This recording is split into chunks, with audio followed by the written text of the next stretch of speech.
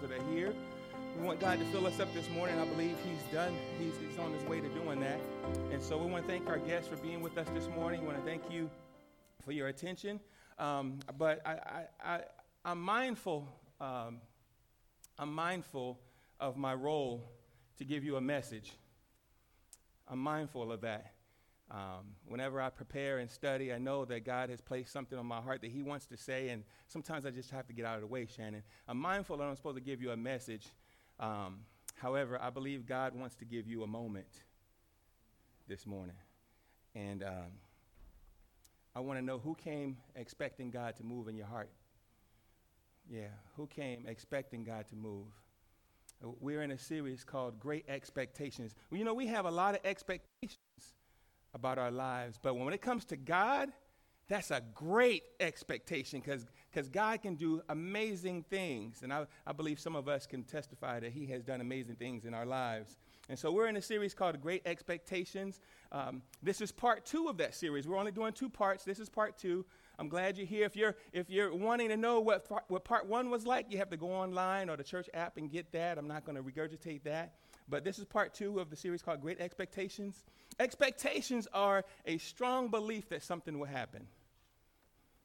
A strong belief that something will happen. Does your faith church have an expectation that God will do exceedingly, abundantly, above all that you could ask or think? Does your faith have that? Oh, man, y'all, am I in the right church?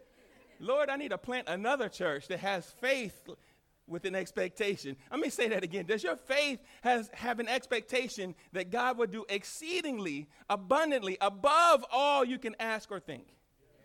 Yes. Okay, I'm speaking to the right family now. Okay. If so, would you stand to your feet and do something crazy for me? Would you stand to your feet again? I know you just sat down. Stand to your feet right there and give God some praise. Would you give God some praise? If you believe God will do exceedingly, abundantly. Oh, y'all, some of y'all are clapping like y'all don't believe. Y'all are bougie. Y'all are clapping like this. Do you believe God can do great things? Amen? Amen. As your pastor, you may be seated. As your pastor, my faith has an expectation to it, and I hope yours do. I'm believing God to resuscitate some things. And I say resuscitate because resuscitation is when God has something to revive. So we all have some dead places. And we started this passage last week where we're talking in John chapter 11, and when we saw the move of Lazarus and Mary and Martha in that family, and when we saw them move in their lives, we all have some places, some dead places that we want God to resuscitate, to revive. Amen? And so I'm believing, as a pastor, I'm believing that God has some places in your family that He needs to revive. I believe God has some places in your relationships. Yeah, I'm stepping on those toes that He needs to revive. I believe that God has some places in your walk with Him that He needs to revive. Because some of y'all haven't talked to Him since last Sunday. Some of y'all haven't read scripture since last Sunday. And so there may be some places in your life that are a little bit dead and dormant, and I believe God needs to breathe new life in there in your walk with Him and resuscitate those places. Everybody say, fill me up. That's our expectation this morning. Would you go with me to John chapter 11? We're going to continue where we left off last week. John chapter 11, verse 30. The Word of God is coming from the New Living Translation, if you're wondering. John chapter 11, verse 30. This is what the Scripture says. Jesus has stayed outside the village at the place where Martha had met Him. Verse 31. And when the people who were at the house consoling Mary, see, Lazarus, let me back up. Lazarus was sick. I'm going to just catch you up a little bit. Lazarus was sick. This family had walked with Jesus. They had talked with Jesus. And this family in Bethany, they were part of Jesus' central ministry in Bethany. And so they knew Jesus. They were familiar with Jesus. So when the brother got sick, they sent for help. The sisters sent for help, right? And we said last week that, just to give you the cliff notes, we said last week that when they sent for help, Jesus stayed 2 more days. But the text says that He loved them. but yet he stayed 2 more days. And so when he gets there on the scene where we are in the text today, when he gets there on the scene, it's now been 4 days. And I'm going to tell you why 4 is significant. It's now been 4 days. And so Martha, when Jesus gets on the scene, Martha says, Lord, if you had been here, sometimes we're right there. God, if you had helped my relationship, it wouldn't have died. God, if you had helped me on my job, I wouldn't have lost it. Have you been there? God, so Martha was there, and we said last week she had something like a bipolar faith. God, if you had, but then in the next verse it says, but even now, but you're here now. But even now, I believe that you can do all things, right? And so we're back here, verse 31. When the people who were at the house consoling Mary saw her leave so hastily, they assumed that she was going to Lazarus' grave, because remember, he had died now. They're going to Lazarus' grave, so they followed her. And you may not know this, but when people died in a Palestinian culture, when they died, they hired mourners. If you were poor, you only had like 2 mourners assigned to your family. But the more money you had, the more people that came and professionally cried at your loss. And y'all may not know this. Y'all may not be wealthy like that, but y'all have some professional people in your lives that sympathetically cry at your loss, but they don't even mean it. Anyway, that's for free. And so these people, this crowd of people, they followed her there. These professional mourners, they followed her to the tomb because they assumed that she was going to go and mourn her brother's death. Verse 32, when Mary arrived and saw Jesus, she fell at his feet. She fell at his feet and said, Lord, like her sister. Now Mary is saying, if you had been here, my brother would not have died. But I think she's thinking, but you're here now. Verse 33. When Jesus saw her weeping and saw the other people wailing, these professional wailers, wailing with her, a deep anger welled up within him, and he was deeply troubled. Verse 34. And where have you put him? Jesus asked. He asked him. They told him, Lord, come and see. Come and see where he's at. Verse 35. This is the verse that you know. This is the prayer that you know. Jesus wept. I'm so glad I have a high priest who can be touched by the feelings of my infirmities. I'm so glad that I have a high priest who can weep when I weep, who can get angry when I'm angry over, because I have a righteous anger sometimes. Verse 36, the people who were standing nearby said, see how much he loved him? But some said, because we have some of these in our circle of influence, we have some of these. But some said, verse 37, this man healed a blind man. Couldn't he have kept Lazarus from dying? And I believe Mary heard that. Couldn't he have kept Lazarus from dying? Verse 38. Jesus was still angry. He's hearing all this stuff. He's hearing this doubt. Jesus was still angry, and he arrived at the tomb. A cave with a stone rolled across the entrance. Doesn't that sound familiar? Don't that sound like our Savior? So that's what happened in those days. You know, they didn't have funeral caskets and stuff like we're familiar with. They didn't get cremated, as it were. They honed out caves, and they had a bench where they would put the bodies, and they had shelves where they would put other things and other bodies. And they had a rolling stone so people could be able to be rolled away. The other members of the family can be rolled in there, so they would be able to roll the stone away. This is familiar.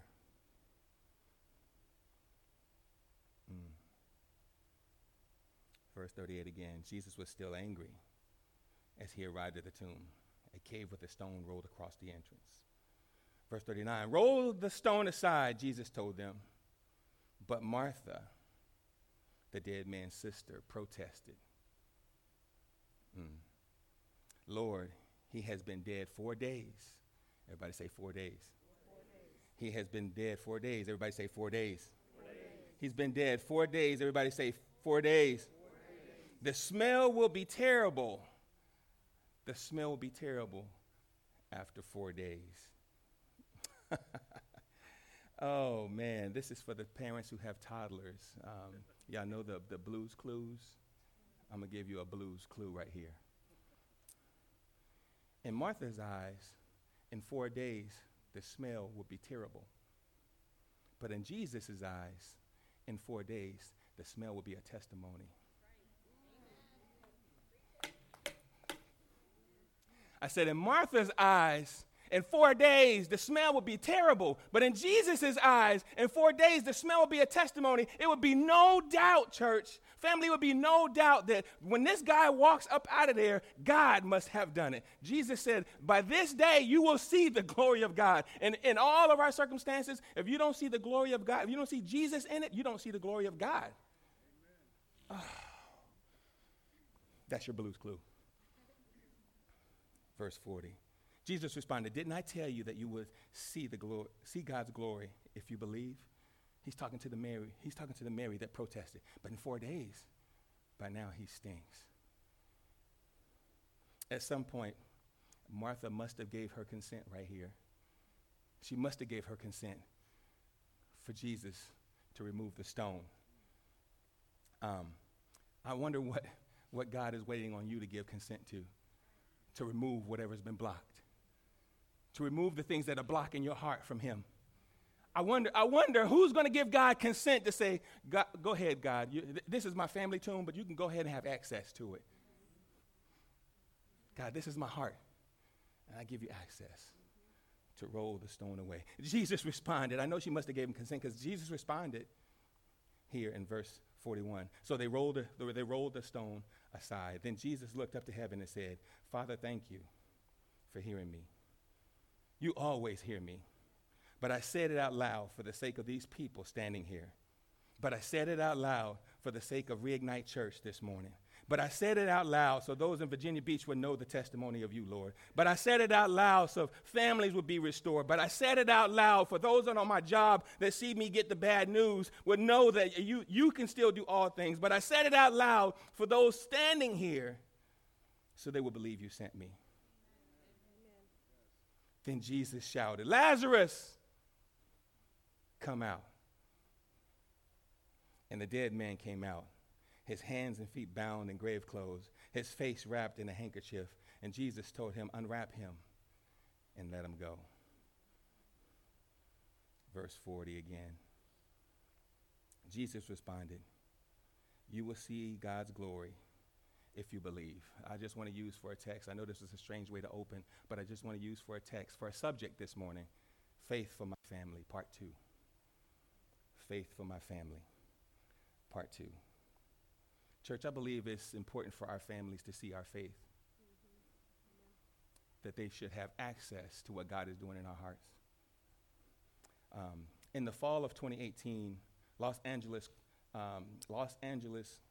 Chargers quarterback Philip Rivers, if you're familiar with football, sat down with Dan Patrick for an interview which left him stunned. Yeah. When asked about his family in the interview, the quarterback mentioned that he and his wife Tiffany had 8 kids, 6 girls, and 2 boys. It stunned Dan Patrick. You've got 8?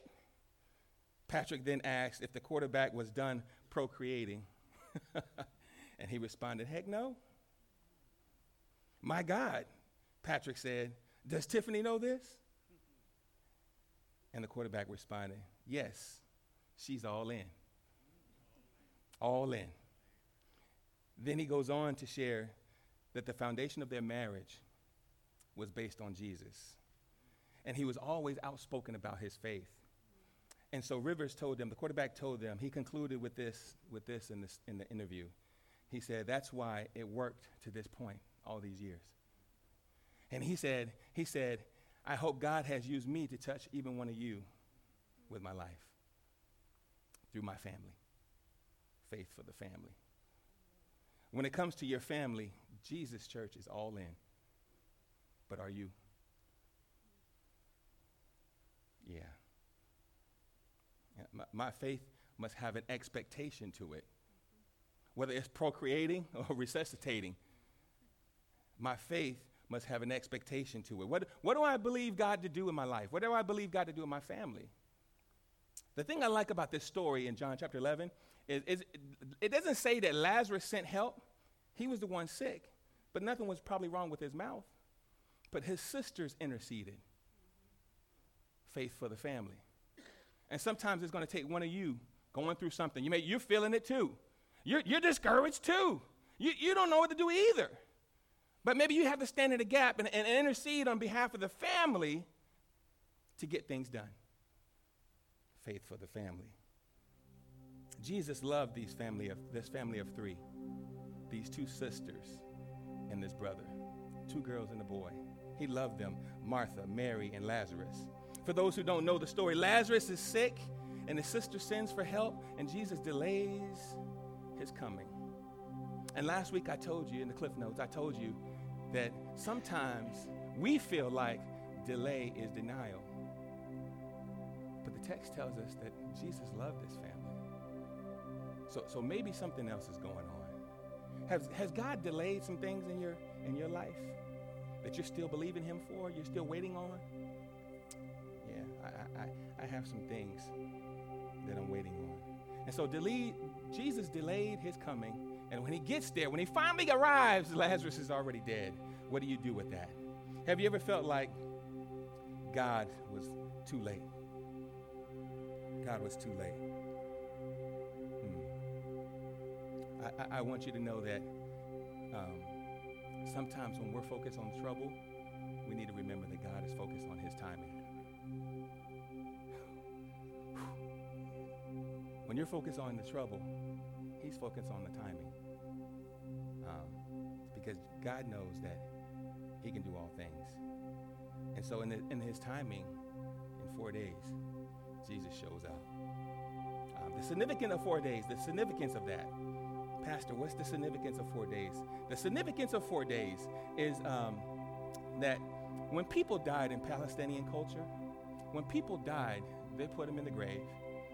But unlike the Egyptians who had the method of embalming, what the Palestinian folks would do, they would take herbs and spices. They would wrap the body in linen and would put herbs and spices around the body to take care of the smell.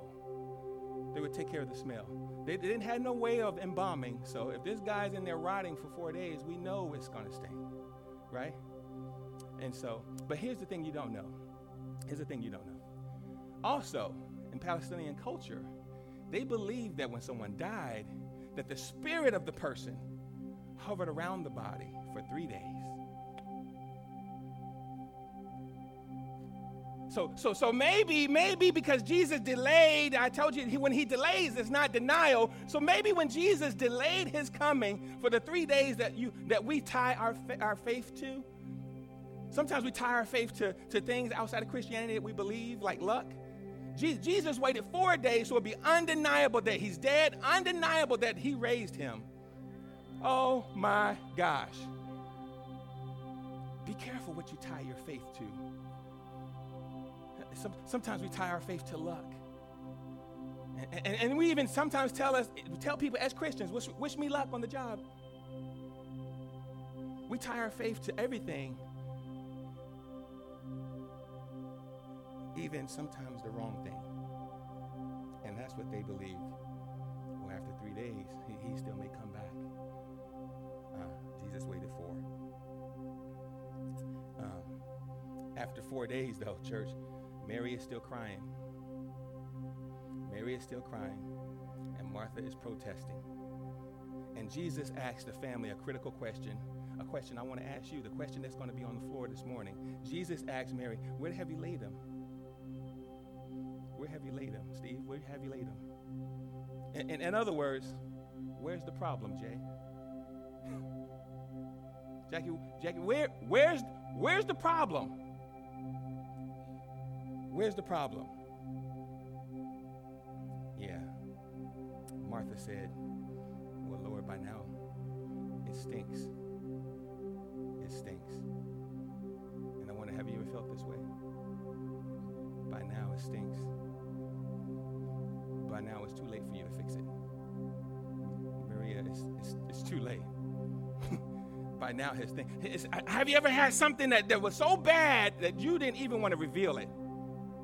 You know, that's the problem we face in North America. That's the problem we face commonly. When it comes to even to facing God, we don't want to even reveal the things that stink in our lives.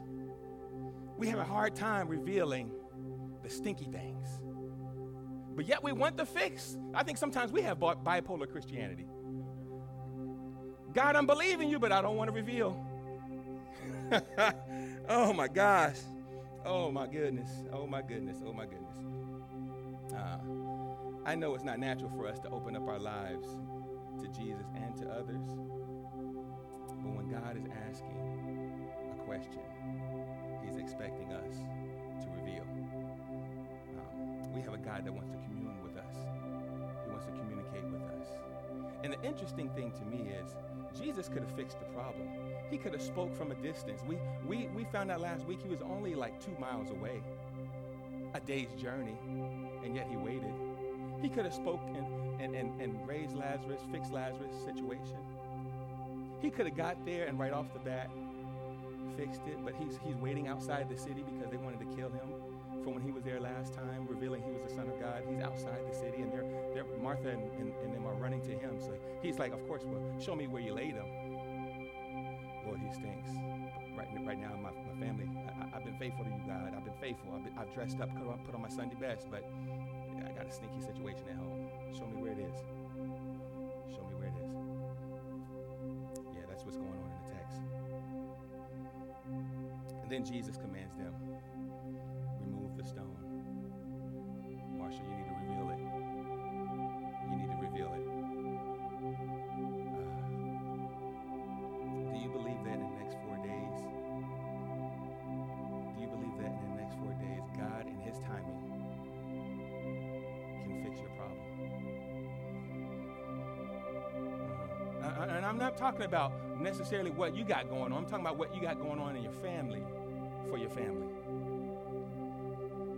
Do you believe that when you leave here this Sunday, that by Thursday, God will change the situation? Do you have that kind of faith, church? Well, then you're going to have to reveal it today. You're going to have to share with him today. God, this is what I'm facing, and this is where it's at. I need you to help me. We serve a God, church, who can remove. There's only 3 things I want to tell you this morning. We serve a God that can remove, revive, and release.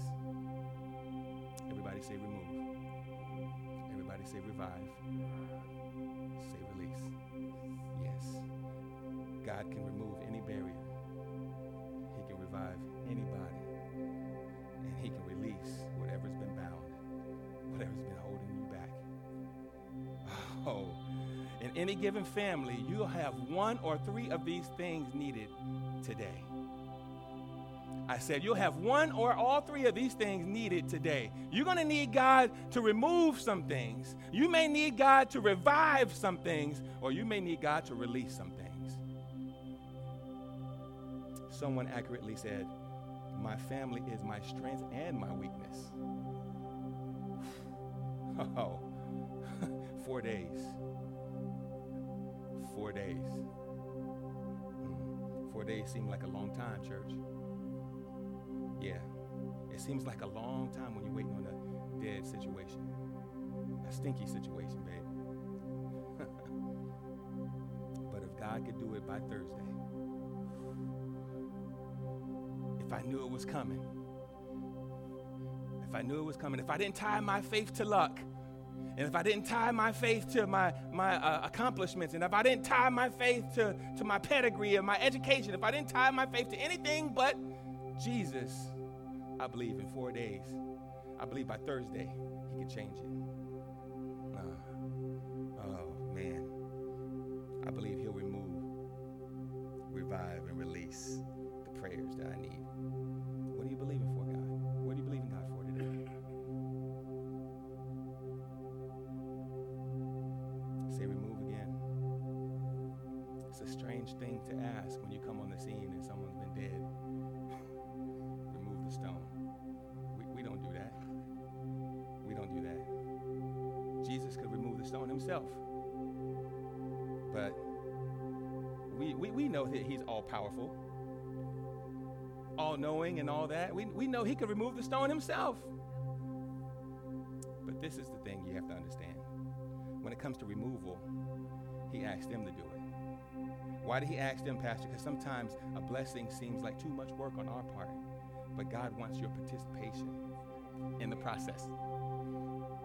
Yeah, I wish I was out there listening to preaching. Like, preach it, Pastor. I believe sometimes Christ wants our cooperation. He wants our cooperation. So he said, remove the stone. Donna, remove the stone. Rose, remove the stone. George, remove it. And so the mourners and the family get together and they start rolling the stone away. And Jesus knows what he's going to do next. He's about to revive. Everybody say revive. So we said we know he can remove, then he's going to revive. The text reminds us that if we believe God that for what's to come, that Jesus reminds Mary of the promise that today you're going to see the glory of God. If you believe today, you're going to see the glory of God. So Martha, he tells Martha, remember the promise in verse 40. Remember the promise. You're going to see God's glory if you only believe. So let me remind you that God's Bible, the Word of God, is full, it's filled, it's replete, it's filled with promises of God. It's filled with promises of God. It's a book of order to cover our disorder. Oh, man. Sometimes I like the little words I write down. It's a book of order to cover our disorder. Let me remind you of some of God's promises. Jesus reminded Mary, you're going to see if you believe. Reignite family, we need to be reminded that he will supply all our needs. That's what the Word of God says. Do you know that? Yes, Pastor. He will supply all our needs. Let me give you another one. It says that his grace is sufficient for you. Did you know that? That's the promise. His grace is sufficient. Did you know also that he'll never leave you nor forsake you? That's a promise of God. Did you know that? Yeah. I'm gonna give you a couple more. Did you know that if you're weary and you come to him, he'll give you rest? Oh my gosh! That every victory is ours through Christ Jesus. Did you know that? That's the promise of God. That's the promise of God. Pastor, where do I find these promises? The power is in your pocket. If you just Google them and then go to the book, you can find the promises yourself. Oh my gosh. The promises of God. And sometimes you have to remind yourself, Tiff told me, you reminded me yesterday when you were sharing the women's conference that you went to, that sometimes you have to remember that you need to have a relationship that you cultivate with God yourself. So when the time of need comes, when the time that you're feeling a dead situation, when you need to remove some things from your life, that you already have a reservoir of faith built up. So you don't fall and you don't falter because you've already been prepared to be reminded of the Word. The Word will rise back up in you. It's too late. It's too late to chew on it and look through those emergency numbers in the back of the concordance of your Bible. And what do I need to help with this? It's too late. Not too many people make it. Not too many people recover when they don't have a reservoir of faith. Mary, Martha, and Lazarus had a reservoir because they had a relationship with Jesus before he got sick, before he died. That's for free. That's for free. That's for free. Before Jesus called Lazarus out of the grave, he asked Martha to believe in ultimate faith. Before he called her out of the grave, he asked her to believe with ultimate faith.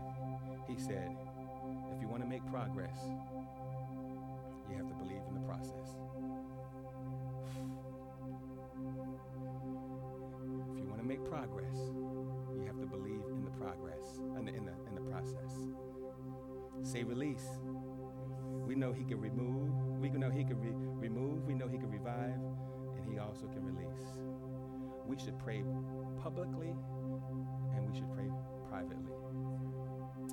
What we see today is Jesus praying publicly, not privately. See, our private prayers are to build up your faith. Your public prayers are to release your faith to others. Oh my gosh. Oh my gosh. So Jesus performs a public prayer to teach those who are present. Remember the professional wailers? to teach those who are present, and to build up momentum when he gets ready to go to Jerusalem in the next chapter, in John chapter 12. He's going to go to the cross, and it's going to be the moment where he's going to reveal himself to the world when he rides in on a donkey, and everybody's going to sit there with the palm branches, and it's going to be Palm Sunday in chapter 12. And so it says the next day many people came. So Jesus is building up momentum. He's about to reveal the glory of God. He's building up momentum. And so he's looking at all those who are present, and he gives a public prayer to give a teachable moment. Oh man. Y'all know what a teachable moment is? I do those all the time. I'll take a knee with my daughter in a situation, and I'll apologize in a teachable moment, because I want her to know, my 11-year-old, I want her to know that when you grow up later on and you get a man in your life, if he can't apologize and say he's sorry like your daddy did it, then that's the wrong kind of guy. I use teachable moments at home. Jesus gives a teachable moment with a public prayer. He says, well, hold up, let me back up. A teachable moment is an on-the-spot demonstration of something. It's an on-the-spot demonstration of something. If you need faith for your family, we have to pray like Jesus. So as we get ready to get out of here, I know it's going to be uncomfortable for some, but we're a church that I'm asking you to be comfortable being uncomfortable. So as we get ready to stand, I'm going to ask you to stand with me before we go. And I'm going to ask you to exercise some faith right now. Y'all ready to be uncomfortable? Jesus showed us a teachable moment. It'd be a shame, it'd be malpractice for me not to look at this teachable moment and for us not to practice it. Right? I'm not about ministry malpractice. So would you take a hand to somebody next to you? You may even have to stretch across the aisle, but somebody get a hand. Get a hand. If you're on the aisle by yourself, bring your hips up and get a hand. Get a hand. Get a hand. Everybody needs to have a hand. Everybody needs to have a hand. Right? Jesus gave us a public demonstration through prayer, and I believe we need to practice this as a family.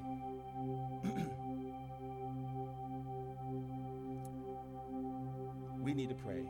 Every head bowed, every eye closed. We need to pray to the Father. We see this in verse 41 and 42. We need to pray to God the Father. That's what Jesus did. He prayed to God the Father. We're praying right now. You're praying, I'm talking. We need to pray to God the Father. If Jesus prayed to the Father and he was God, incarnate in human flesh, shouldn't we? Jesus accessed heaven while he was here on earth. Father, he starts off. Then the next thing we see that he does is in verse 41 and 42 that he prayed with thanks. He says, I thank you for hearing me. You always hear me, but I'm doing this for them. So give him thanks. Access the Father. Thank him for who he is and all he can do and what he's going to do. Before you get to your request, thank him. Thank him that he's all-knowing, that he's good. And then finally, next we heard it, that he prayed with confidence. He said, you always hear me. Your prayer, if you're going to see something happen in the next 4 days, if you're believing that, if you're believing for it, you need to pray with confidence that he can do it. That he can do it. Even now. Philippians 4:6 says, when we're still praying, Philippians 4:6 says, with thanksgiving, let your requests be made known to God. Yes. Hebrews 4:16 says, let us with confidence draw near to the throne of grace, that we may receive mercy and find grace to help in a time of need. I'm going to close out our prayer. Father, we come to you, and we thank you for who you are. We thank you for your goodness. We thank you that you're the CEO of heaven, and everything is at your disposal in the universe. Father, you know all things. You know what's best for me, and you know the things that I need now. So, Father, we ask that you confidently will give us what we stand in need of, Lord, and we'll purpose in our heart to give you glory. We ask these things for what we're believing. We're believing for that stinky thing in our family. That stinky thing. Lord, we're revealing it right now. That stinky thing. The dead thing. the thing that needs to be removed, the thing that needs to be replaced and revived. That thing, God. And we're believing you to do it. In 4 days,